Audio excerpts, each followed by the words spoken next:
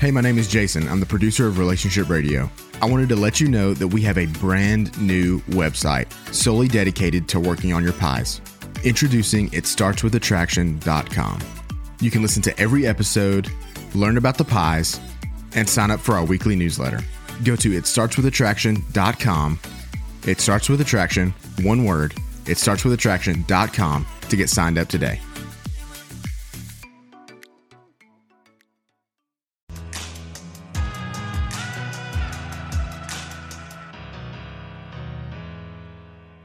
You've heard that old joke. Well, it must be true because it was on the internet. That kind of thing happened a long time before the internet. You can get people saying things, and it gets said so often in so many different places that people actually believe it's true.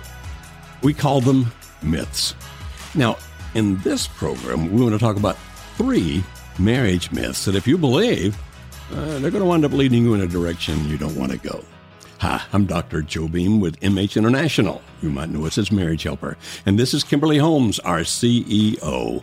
So, Kimberly, let's start with the most common marriage myth that we hear among religious people, which is God has one person out there He's prepared for you. Yeah, well, I think in non-religious circles, it would be, I have a perfect soulmate. Oh, my soulmate's out there working. Yeah. Although, waiting, I should say. My soulmate's out there waiting. Hopefully working.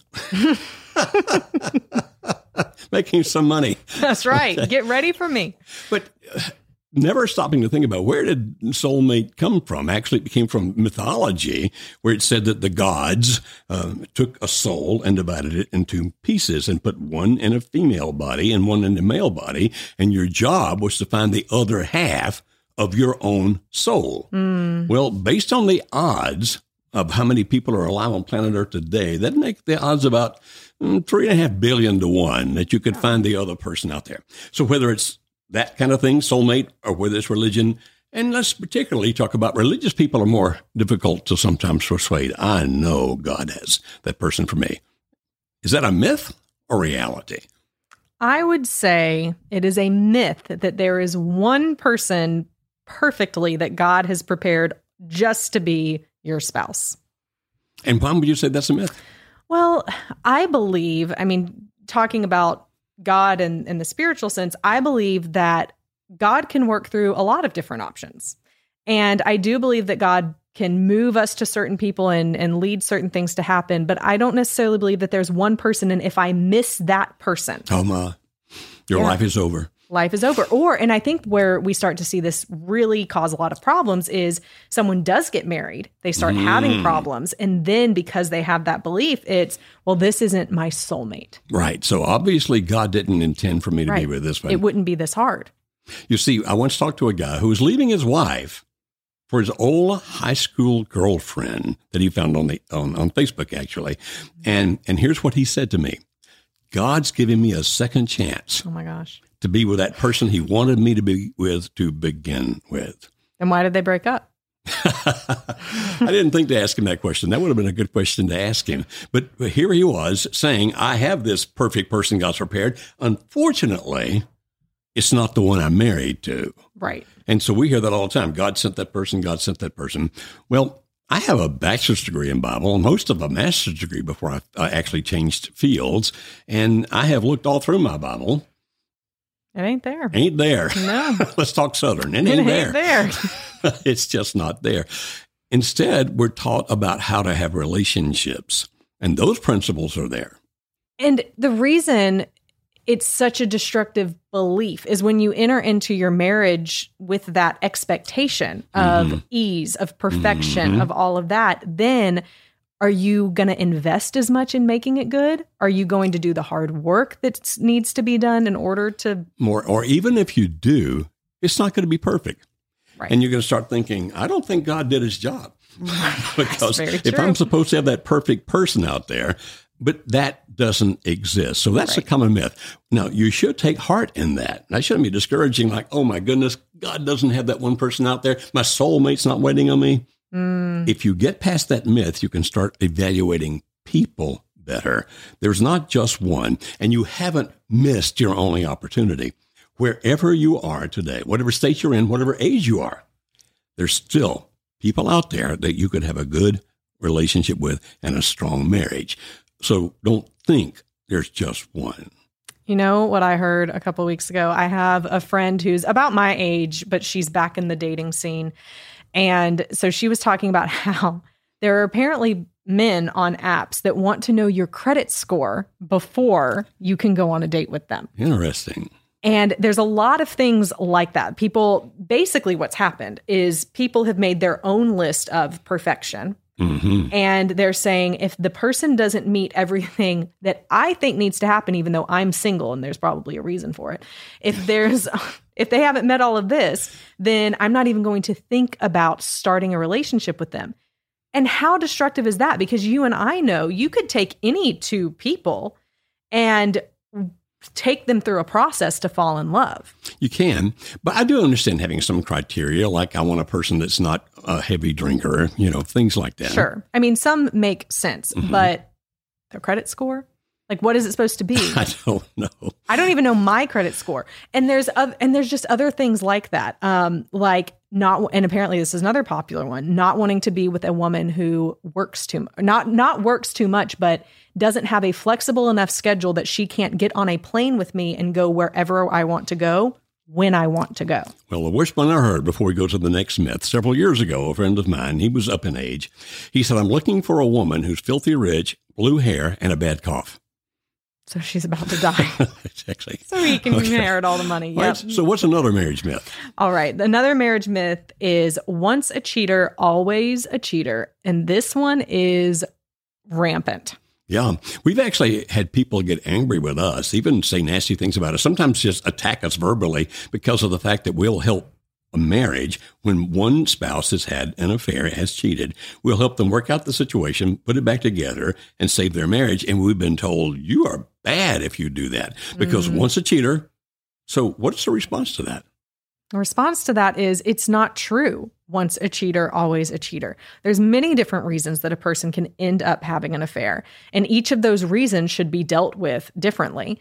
But a person can change their behaviors, fix their relationship, their marriage, and have a strong and healthy relationship and marriage. I need to say that, have a strong and healthy marriage going forward and not ever have an affair again. Mm-hmm. I had an affair and wound up divorcing my wife, Alice. This was a long time ago, well before Kimberly was ever born.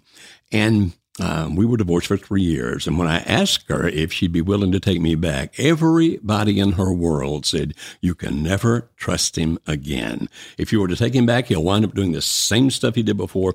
And so her family, her friends, everybody, now not because they were bad people, but because they didn't want her to get hurt again. But they actually believe that myth that, well, once you've done some terrible thing, you can never be trusted again. If that's the case, we're all in trouble because none of us is perfect. That's right. That's right. And it's that mindset of, well, once a person does this, then never. That, I mean, where do you stop? Yeah, exactly. Alice and I have been happily remarried for 35 years, and you came along in that second marriage, so we think we've been blessed tremendously. So there's another marriage myth out there, and that's typically about sex. So the next myth is that if a couple has a great and amazing sex life their first year of marriage, that it will always be that way.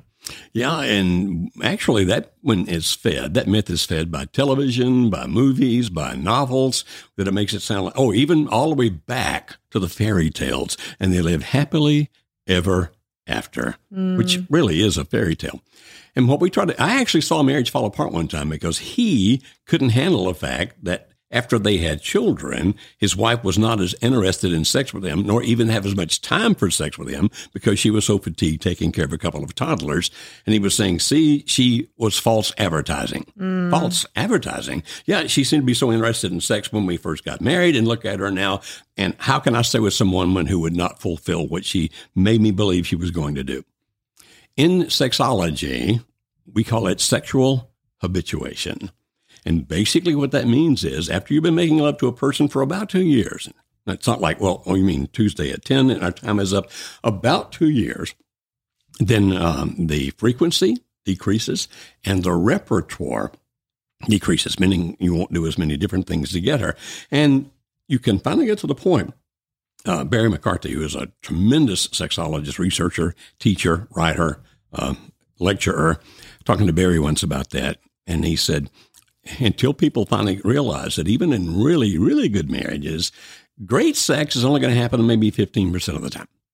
And the rest of the time, it's going to be, helping your body because of all that happened from sex and fulfilling, reducing tension, a bunch of other things like that. You've heard that old country illustration about this, haven't you? I believe I have. It has to do with a lot of pennies. Mm-hmm. What is that? The illustration is if you take a jar and you have a bunch of pennies and you put a penny in the jar every time you have sex in your first year of marriage. First 2 years of marriage. Then after those first 2 years, if you start taking a penny out every time you have sex, you will never empty the jar. And that's how the old country folks used to illustrate it. And it basically, like I said, we know now that's sexual habituation. You can have good sex. You can have great sex. But you must understand that in a marriage, once you've been together more than a couple of years, that sometimes it's just going to be so-so, but that is good enough. And so Barry, the sexologist, that researcher, et cetera, he says, and he actually wrote a book with this title, Sometimes It Just Needs to Be Good Enough Sex. And that's the name of the book that he wrote. Well, Kimberly, that's 3 quick marriage myths. We could talk about a whole lot more. And if you would like to know more, then send questions to us. How do they do that? Yes, comment below with other marriage myths that you have heard, and we will use that to fuel future episodes where we address common marriage myths. Thank you for being on the program with me, talking about this. And I guess people need to do something underneath, like that kind Yes, of we would love, if you're listening as a podcast, be sure that you follow the show. That way you'll be able to get notified when new episodes release. And then if you're watching on YouTube, be sure that you like the video and hit subscribe so that you'll be notified when new content drops as well. And we have more content that comes on YouTube than we even do in the podcast. Also, share this with a friend. Share this with someone who you believe needs to hear it. And it's a great way to help us grow our show as well. And leave a 5-star rating, especially on Apple Podcasts. That really helps our show to continue to grow. Thank you very much. And we'll see you on the next episode of Relationship Radio.